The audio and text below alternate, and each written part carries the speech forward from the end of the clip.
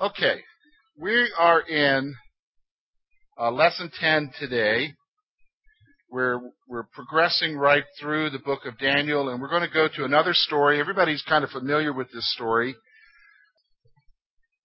When my kids were younger, I was a fan of VeggieTales. How many of you know about VeggieTales? Okay, I was a real big fan of VeggieTales, and I believe it was 15 years ago they came out with Rack, Shack, and Benny.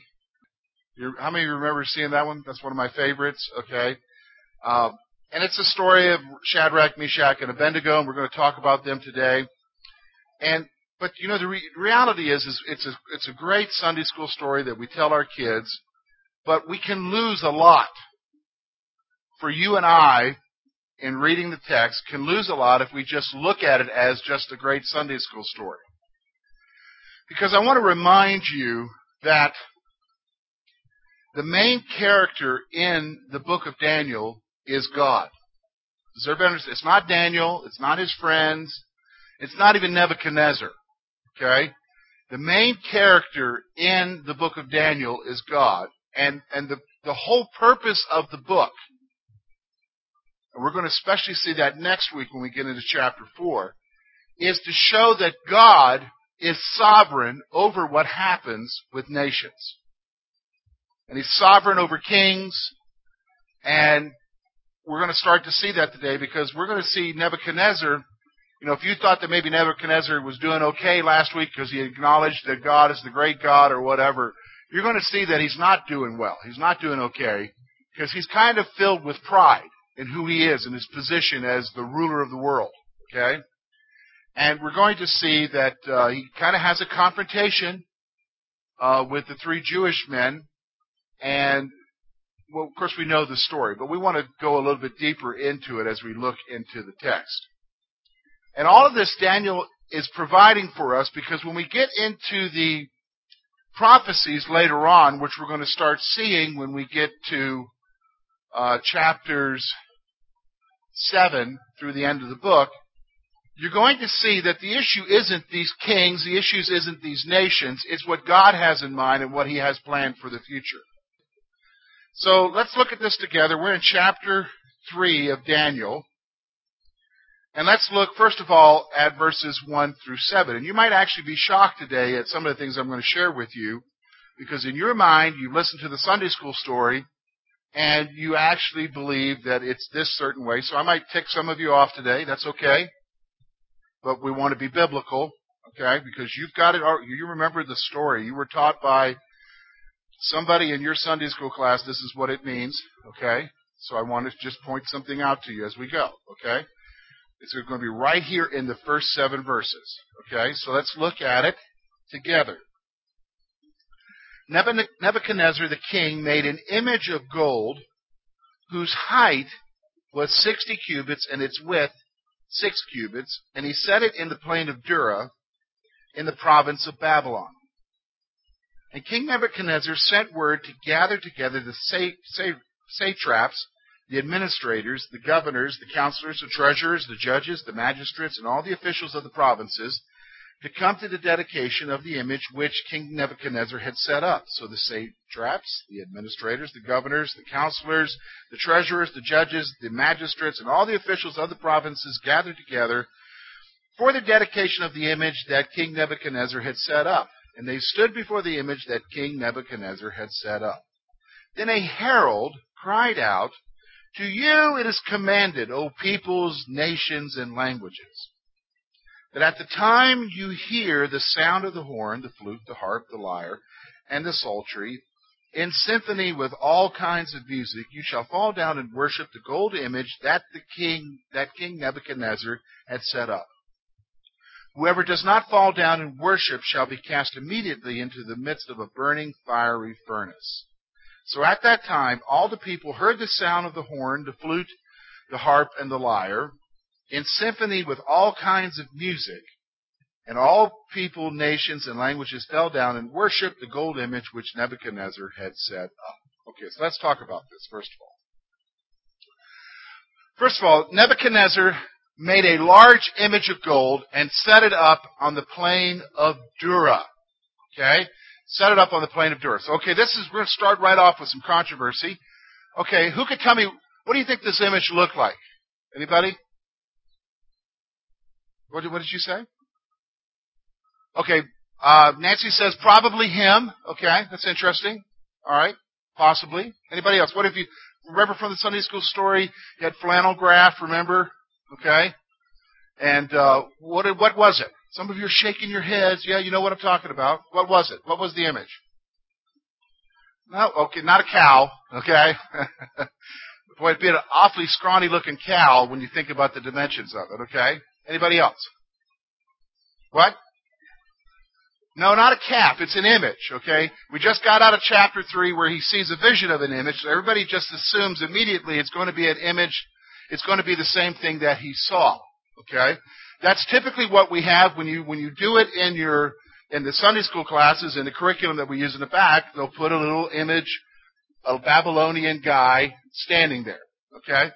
Now here's the problem. The word actually means obelisk,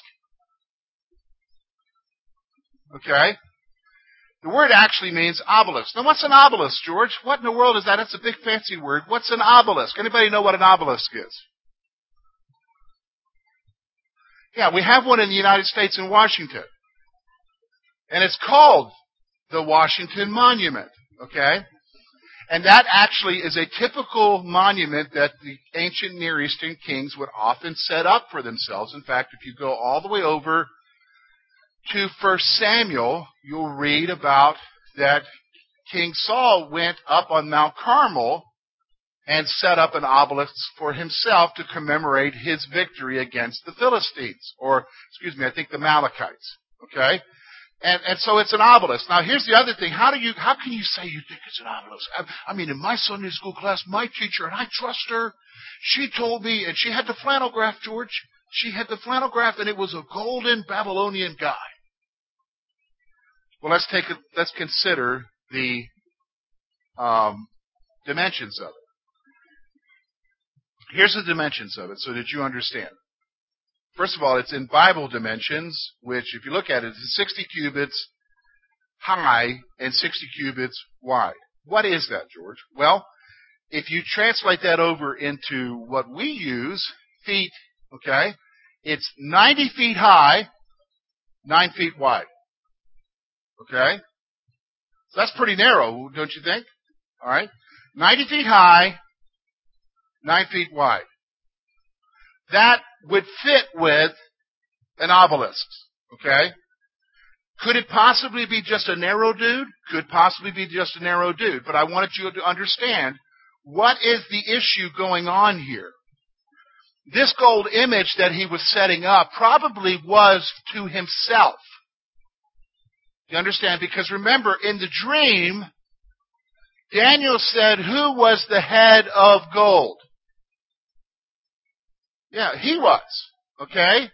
And talked about how great he was. So obviously, out of pride, on the plain of Dura, which is in modern-day Iraq now, he sets up this golden obelisk. Okay?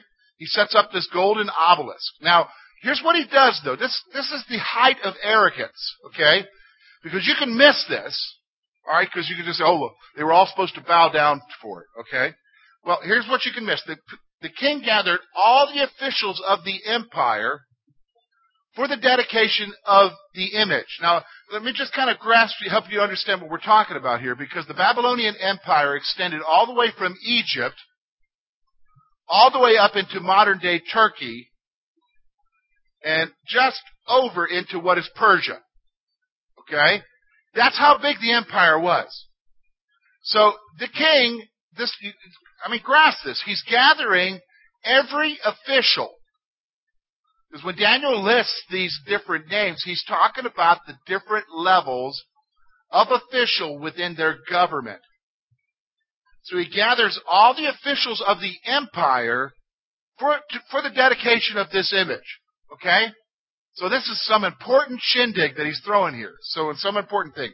So in verse 3, we see that the officials gather before the image that the king had set up. So, it must have taken, you're not talking about hopping on an airplane and being there in 2 days.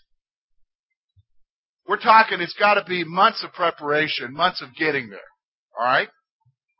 So they all gathered together before the image that the king had set up. Now, there's a herald. Now, a herald is sort of like the announcer. Okay, so for instance, when I in my last church, I used to like to watch boxing all the time. Okay? I guess boxing has been replaced now by whatever that mixed martial arts thing is, okay? UFC. But I can remember there was a guy over there, let's get ready to, what? Rumble! That's an announcer, right? That's a herald, okay? So the herald, the announcer, okay? The herald called the people to worship the image at the sound of music. So he basically announces to everybody there, all right, when you guys hear the music, everybody's to bow down and worship this image, okay? Everybody's to bow down and worship the image. And those who do not worship the image will be cast into a fiery furnace. Okay? Those who do not worship the image will be cast into a fiery furnace. Now, let me just stop for a moment so that you understand what we're talking about as far as a fiery furnace. Now, I think Kerwinsville years ago had made bricks. Is that right? Who can describe to me, did they have the ovens? Could you see the ovens for the bricks? Were they outside? Because where I came from in South Carolina, we had a brickyard near us, and they had an old-fashioned, they didn't use them anymore, but they had the old-fashioned brick ovens, and it was kind of like a round building with a round top, hole in the middle for the heat to come out, and then entranceways around it into the brick oven. That really, from archaeology we know, is similar to the kind of furnaces that the Babylonians would use for execution. Okay? So they would fire up these furnaces, throw you in, because because when you read about it later, you're going to read that Nebuchadnezzar could look in. How could he look in? Well, you've got these openings on the side. Okay? And you got an opening at the top, so that what? The smoke would rise out of it. Okay? So, those who don't worship this image, who don't do what the king's commanding, are going to what? Be cast into the fiery furnace. Alright? Now, so guess what happens? All people and nations worship the image that the king had set up. Now, let me just stop for a moment, because you've got to understand something. This is human nature. Alright? Always connected with any government is some form of religious worship. Okay, I want you to understand that. Okay? So write that down somewhere in your notes. Always connected with government is the worship of some form of religion. You say, well, out here in America, we've got separation of church and state. Yeah, we have a form of religion here that we worship. It's called secularism. Okay? Secularism. Secularism is a religion. Okay? If you go anywhere in the world today, it's going to be connected with some form of worship. Okay? In Russia, during the time of communism, there was a form there, and it was called atheism. Okay? Wasn't secularism atheism? No. In secularism, you can worship anything you want to worship, but the primary thing is the secular state. And that has been true throughout history. So, when you have people that are told that they got to worship this image, it's not that they believe anything is inherently divine about the image. Okay? It's because they've been told if they don't worship it, what's going to happen to them? They're dead. Just like when you come to the Roman times, when the church first started out, the problem that Christianity had in the Roman culture was not their beliefs. The Romans could tolerate that. It's because they refused to offer a little bit of incense to the Caesar, who they saw as a god. Now, did anybody really believe that the Caesar was a god? No, not really, because the Caesars changed quite frequently. Okay? The issue was that it was connected with the whole issue of the government. And because they refused to do that, they were seen as rebellious towards what? The status quo. Okay? That's what's going on here. That's why these people are so ready to worship this image, because, instead of bowing down to this guy over here, I just got to bow down to this one. I'll do it when the music sounds, because I don't want to what? Die. Do you understand? Now, here's the problem. This becomes an opportunity for the enemies of Daniel and his friends to create a problem. So let's look at verses 8 through 12. Look with me. Now at that time, certain Chaldeans came forward and accused the Jews, and they spoke to King Nebuchadnezzar, O king, live forever. You, O king, made a decree that everyone who hears the sound of the horn, the flute, the harp, and the lyre, and the psaltery in symphony, with all kinds of music, shall fall down and worship the golden image. And whoever does not fall down and worship shall be cast into the midst of a burning fiery furnace. Now here it comes. Look at verse 12. There are certain Jews from whom you set over the affairs of the province of Babylon. Okay, some political intrigue going on here. Okay? Shadrach, Meshach, and Abednego, these men, O king, have not paid due regard to you. They do not serve your gods or worship the gold image which you have set up. Then Nebuchadnezzar, in rage and fury, gave the command to bring Shadrach, Meshach, and Abednego. So they brought these men before the king. And Nebuchadnezzar spoke, saying to them, Is it true, Shadrach, Meshach, and Abednego, that you do not serve my gods and worship the gold image that I have set up? Now, if you're ready, at the time you hear the sound of the horn, the flute, the harp, the lyre, and the psaltery in symphony, with all kinds of music, and you fall down and worship the image which I have made, good. But if you do not worship, you shall be cast immediately into the midst of a burning fiery furnace. And who is the God who will deliver you from my hands? Shadrach, Meshach, and Abednego answered and said to the king, O Nebuchadnezzar, we have no need to answer you in this matter. If that is the case, our God will be able to deliver us from the fiery furnace, and he will deliver us from your hand, O king. But if not, let it be known to you, O king, that we do not serve your gods, nor will we worship the gold image which you have set up. All right, so let's look at this, the accusation. First of all, the accusers. Certain Chaldeans came forward and accused certain Jews. I remember now, the Chaldeans were that special class of administrator within the Babylonian kingdom. So these are very high officials, and they come forward. And notice the text is very clear that they're not accusing all Jews. Have you noticed that?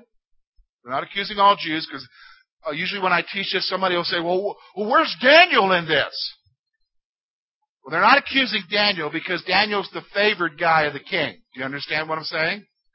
They're only accusing certain Jews, which could be reflective of a couple of things. Number one, it could be reflective of they don't like Shadrach, Meshach, and Abednego being over them. Okay? They don't like them being in the positions of authority, so they got to get rid of them. And the only way to get rid of them is you don't fire them, you get them killed. All right? That's possible, that could be. The other significant thing, and I think this is also probably in there, is that not all Jews were true Jews. Because when you got all these people and they're told to bow down, you may be Jewish, but you're also thinking about, I don't want to die. So you compromise what you believe. Okay? So he's making an accusation against certain Jews. All right, now here's what goes on. They remind the king, so this is how you do it. You just don't go up and say, hey, king, you got a couple people ain't doing what you said. They don't do that. They go up to the king and say, hey, king, don't you remember when you set up this image? You made some certain instructions, so here's what they do. They remind the king concerning the penalty for not worshiping the image. So they want the king, they're working the king here, okay? They're working him. Do you know what I mean? Everybody understands that? Like if you got your honey, and they're not in a good mood, and you got to ask something of them, what do? You just come right out and ask them, knowing they're going to say what? No. You work it. Am I understanding what everybody comprehend? Am I the only one that does that? Am I the only one that does that? Got some bashful people here. Okay? You learn to work it, right? You do the laundry, you cut the grass, and she says, "What do you want?" Okay? Do you know what I'm saying? When they learn that you're trying to work it, okay? Well, they're working it here, okay? They're reminding the king concerning the penalty, all right? So here's what they do. They accuse Shadrach, Meshach, and Abednego of not worshiping the image. Not just worshiping the image, they accuse them of not worshiping what? The king's gods. So it's not just that they didn't worship the image, it's that they're not adhering to the religious value system of the empire. Do you understand? It's that they are contrary to everything that the empire is based on. The gods of the empire and this image. So they're lumping it all together. Now here's what happens. The king orders them to appear before him, because obviously Nebuchadnezzar's just not going to accept their word. He's going to say, okay, let's bring these guys in here. He obviously likes them because he obviously likes Daniel. He knows they're Daniel's friends, obviously. And so he brings them in and says he orders these guys to appear before him. All right, I want these guys to come in here. Let them answer for themselves. Because we are interested in justice, So here's what happened. He asked them if the accusation is true. Hey, guys, this is what these guys are saying. Is it true? Surely it's not true. Come on, tell me it's not true. So here's what they do. The king offers them, I'm going to give you another chance. Another chance. He offers them the opportunity to worship the image or face judgment. So he gives them another chance. In fact, that is so true. Throughout history, when you look at the martyrs during the Roman period, when they refused to offer incense, they always gave them another chance, and it still happens to this day, to deny Jesus and just a little pinch, a little bit of incense. Just bow down. Just acknowledge the system. That's really what the issue is. Just acknowledge the system. Okay? And so the king offers them another opportunity to worship the image or face judgment. Now look, real quick, look at verse 15. Because I think it's very interesting. Because remember I told you, you're missing the story if all you focus on is Shadrach, Meshach, and Abednego, and their stick-to-itiveness, and their faith, and their character. And that's great. We don't want to take away from that. But there's something more going on in this passage. There's something more going on with this story, and I told you that the main character in this story is who? God. Look at verse 15. Look at what Nebuchadnezzar says. And who is the God who will deliver you from my hands? It's an issue here of supremacy. It's an issue here of who is ultimately in control. And Nebuchadnezzar is saying, there ain't no God that's going to get you out of my hands. And if I execute judgment, nobody's going to save you. No God that you are worshiping is going to save you. I'm it. Because you have to understand, in their day, when you're the head of this kingdom, you thought you were God. Okay? You thought you were God. You say, that's not fit. Surely, man, we've entered into the modern age. Nobody thinks that way anymore. Oh yeah, just look at North Korea. The rulers of North Korea think they're God. In fact, they have a whole religion. The religion of North Korea is the worship of the guy who's there. I think it's is his name, but I mean, they worship this kid. He's a kid. He's in his early 20s. Okay, so they tell the king, here's what they do. Here's how they respond. I mean, you got to hand it to them. They tell the king, there's no need to offer an explanation for their actions. Hey, king, we don't really need to tell you why we're doing this. Whoa. Okay. How many of you got kids? Okay? Everybody got kids? Okay. And we all know that kids are so perfect they never do anything wrong, right? Right? Do we all know that? Okay. So when's the last time you confronted your child and you said, look, I want you to tell me why you did that? Because that was dumb, that was stupid. Why'd you do that? How many of you would accept to them, Dad, I don't really need to give you an explanation. How would you respond to that? You would not react well, right? Because they're questioning your what? Authority, okay? That's what these guys are saying. They tell the king, this is bold. They tell the king, there's no need to offer an explanation for their actions. Here's what else they say. They express that God is able to deliver them from the judgment of the furnace. So here's what they say. You know what, king? You say no king can do this. No God can do this from your hand. We're just going to flat out tell you. Our God can deliver us if He wants from your hand. Our God can do this. So they're expressing confidence in that reality. But then there's something else they do that, because the rest of us will say, oh yeah, that's me, I would do that. Yeah, my God can do it. Would you do this? They will not worship the image even if God chooses not to deliver them. There's a big 2 words there.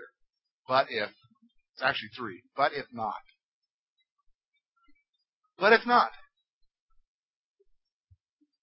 But if not.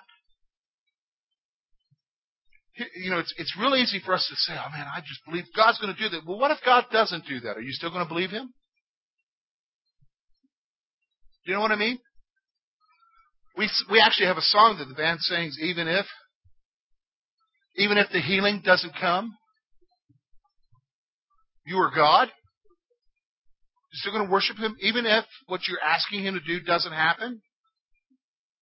Do you know what I'm saying? Because a lot of us can get so disappointed, our hopes can get so crushed, because we were just trusting in Jesus, trusting in God to do something for us, and it didn't happen, and we don't understand, and so we get so angry at God because He didn't do it. Now here's what Daniel's friends, Shadrach, Meshach, and Abednego said. Look, God can deliver us from the furnace, but even if He doesn't, King, we're still not going to do what you're asking us to do. We're going to do what's right. We're still going to do what's right because we trust Him. Even if He doesn't do what we ask Him to do, we're going to trust Him. That's faith, isn't it? That's really where we need to be. So, look at what happens. The deliverance. Verse 19. Let's look at verse 19 through 23.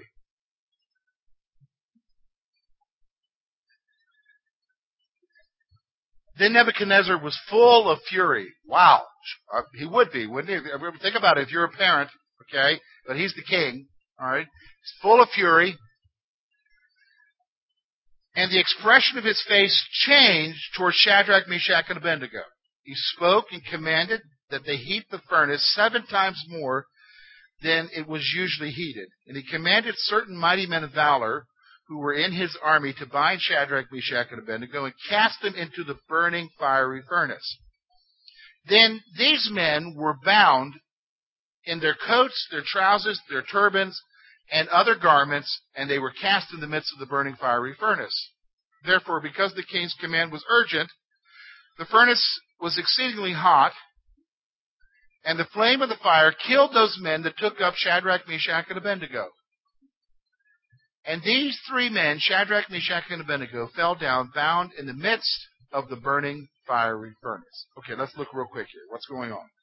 Number 1, the king commands the furnace to be fired to a greater temperature.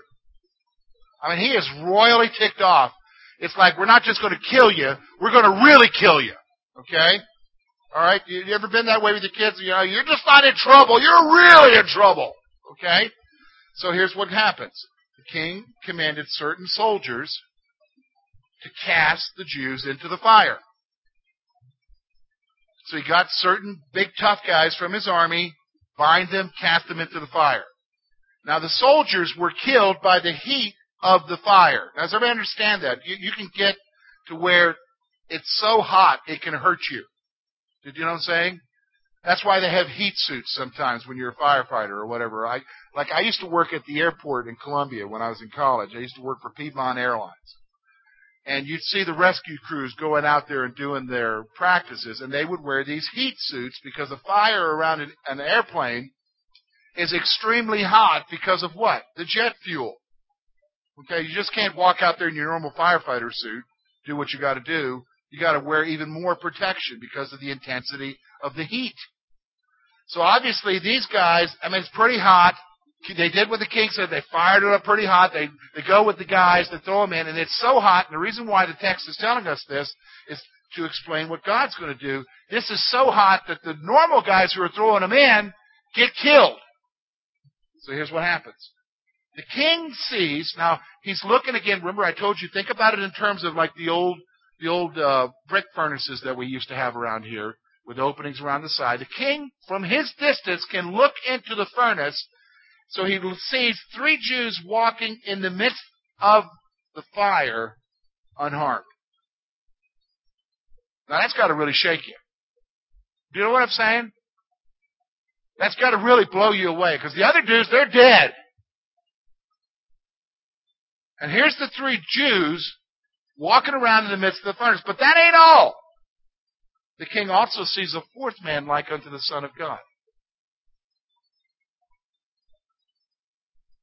He sees somebody else in the furnace. Now, who's the somebody else, George?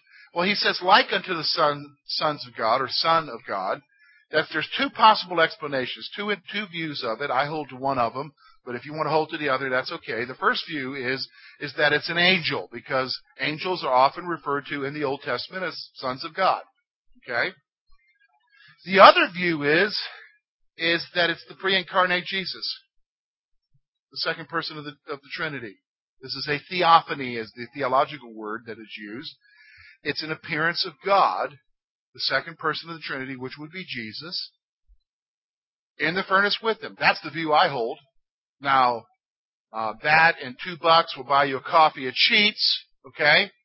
But I tend to believe that Jesus was there with them, okay? Now, you might say, well, I think it was an angel. That's okay. $2 will buy you a coffee at Sheetz, okay? Maybe enough left over for a hot dog, okay? If you add some more to it. But here's what goes on now. The king calls the Jews to come out of the furnace. Now, this has got to be radical, isn't it? I mean, just threw them in there to kill them. They're not dying. Hey, you guys come on out of there now. Come on out. So he calls them to come out of the furnace. And then look at what happens. Look at verse 26. We'll read it through the end of the chapter.